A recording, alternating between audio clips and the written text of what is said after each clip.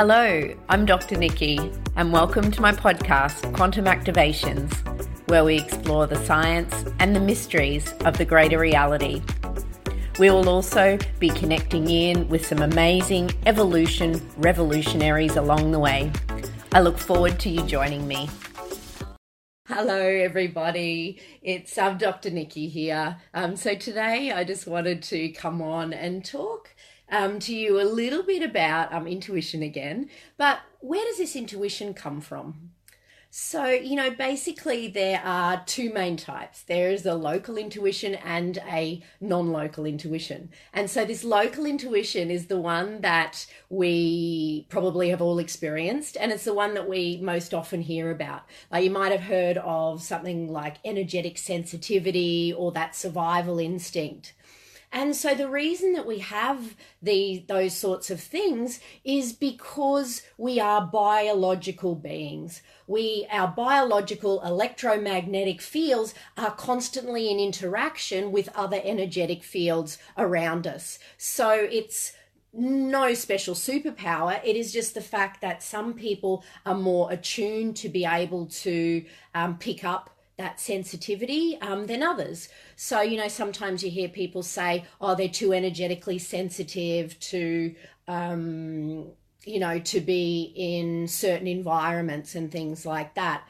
The fact of the matter is we're all energetically sensitive, and you find that when you're able to better establish your own boundaries, so being grounded within your own physical, it's a lot easier to be able to distinguish what is actually in your field and what is coming from outside of your field. So this is normal biological activity.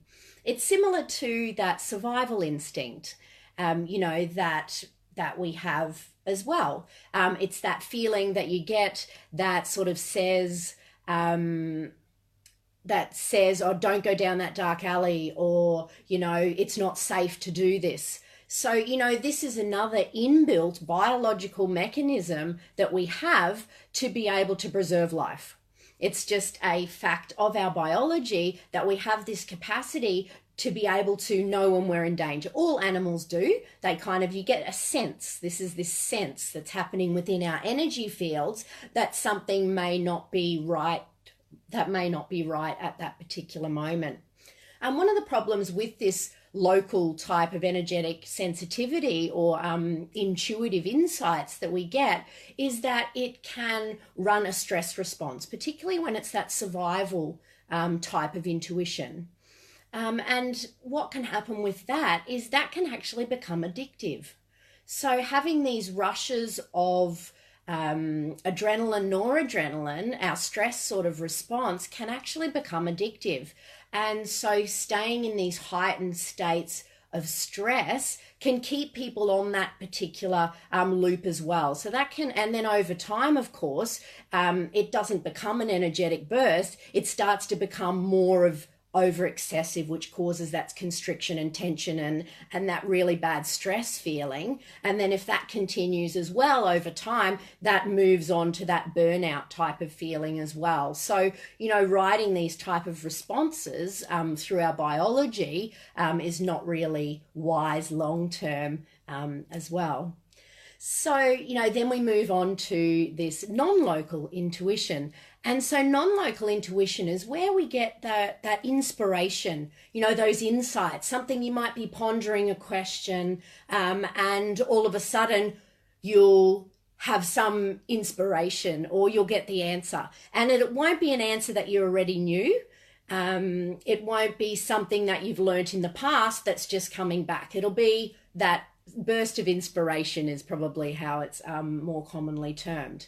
And so why this type of intuition exists is because we're all made of molecules. We're electromagnetic beings. And when molecules move, they vibrate. And this vibration creates fields of energy. And then when molecules get together in groups, these create fields inside of fields. And then when you have a group of things together, that's creating another field by the combination of those energies. And so, in essence, as we move from the microcosm to the macrocosm, we end up being fields inside of fields inside of fields. And so what exists is this interconnectedness of all of those fields through all time and space. Quantum physics has termed this as the unified field. So they've been working on the unified field theory. They also have another theory called quantum entanglement.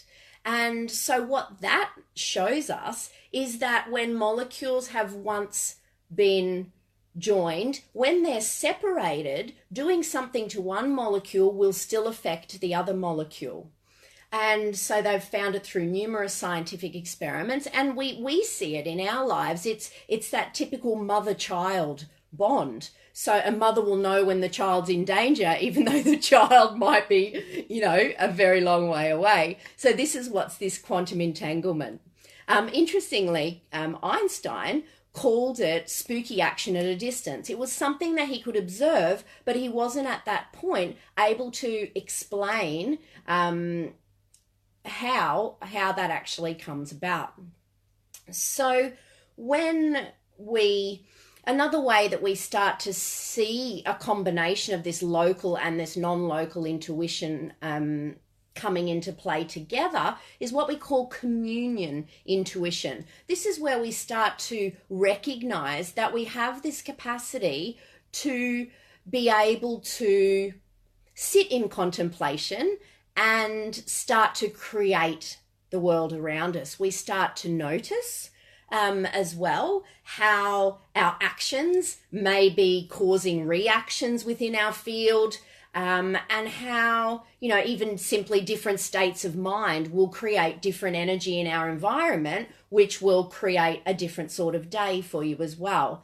This is where where manifesting comes in. You hear a lot about that as well. It's very popular these days, writing lists and visualizing and trying to, create. And this is a way we can kind of, work with these things together. But one thing we need to remember with manifesting is that, God is not our slave. The universe is not our slave. We don't just turn up with our shopping list and say, give me all of this and then I will do this. It's more of an energetic exchange. And so we also need to be holding the right vibrational frequency to be able to draw to us what it is that we actually desire. But that's another video as well, going a bit more in depth about, the way energy behaves, the laws of the universe, which is really fascinating, which have come down through the ages for us to be able to understand more about that. So I'm going to do some more videos coming up. So I'll talk about those sorts of things in a little bit more detail. And then, over time, once we've been working with these things for a while, we can start to move more into what we call that surrender intuition. This is where we're moving into universal flow. And this is where we stay open to possibility, the waves of possibility that exist. Look up the double slit experiment in quantum physics as well, where they've actually showed that molecules under observation will behave the way that they're thought to behave. When their molecules aren't under observation, they actually have more waves. So they become more wave rather than particle. And these experiments have been repeated numerous times over. And so, what that's showing is that there is always waves of possibility. There are so many possibilities that we can open ourselves to if we allow ourselves to be guided and to trust the process as well, rather than, just staying fixed in, we want this in this exact specific way. And, that exact specific way might not be the best way for you. And if it's not, then the chances of that occurring, can be quite limited.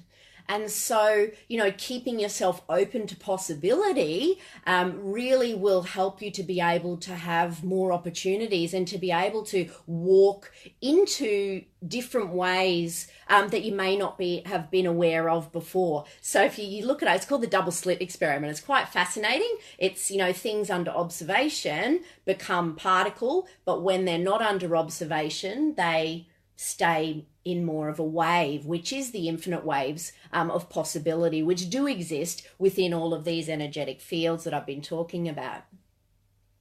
And, moving into this surrender, we're still human, so it doesn't mean that, we live in this bliss state constantly, but what it allows you to be able to do is to notice when you go out of alignment and then be able to bring yourself back into alignment as quickly as possible.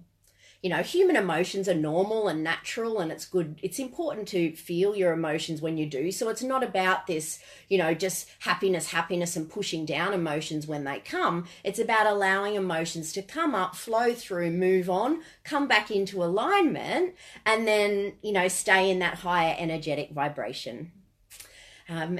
So anyway, please ask any questions. I'm always happy to have a chat. I hope that you found that useful in some way. Have a great day. Bye. Thank you for listening. If you'd like to find out more about me, you can visit my website or you can follow me on the socials. All of the details are on the links below. And reach out at any time if I can support you along your journey. Take care.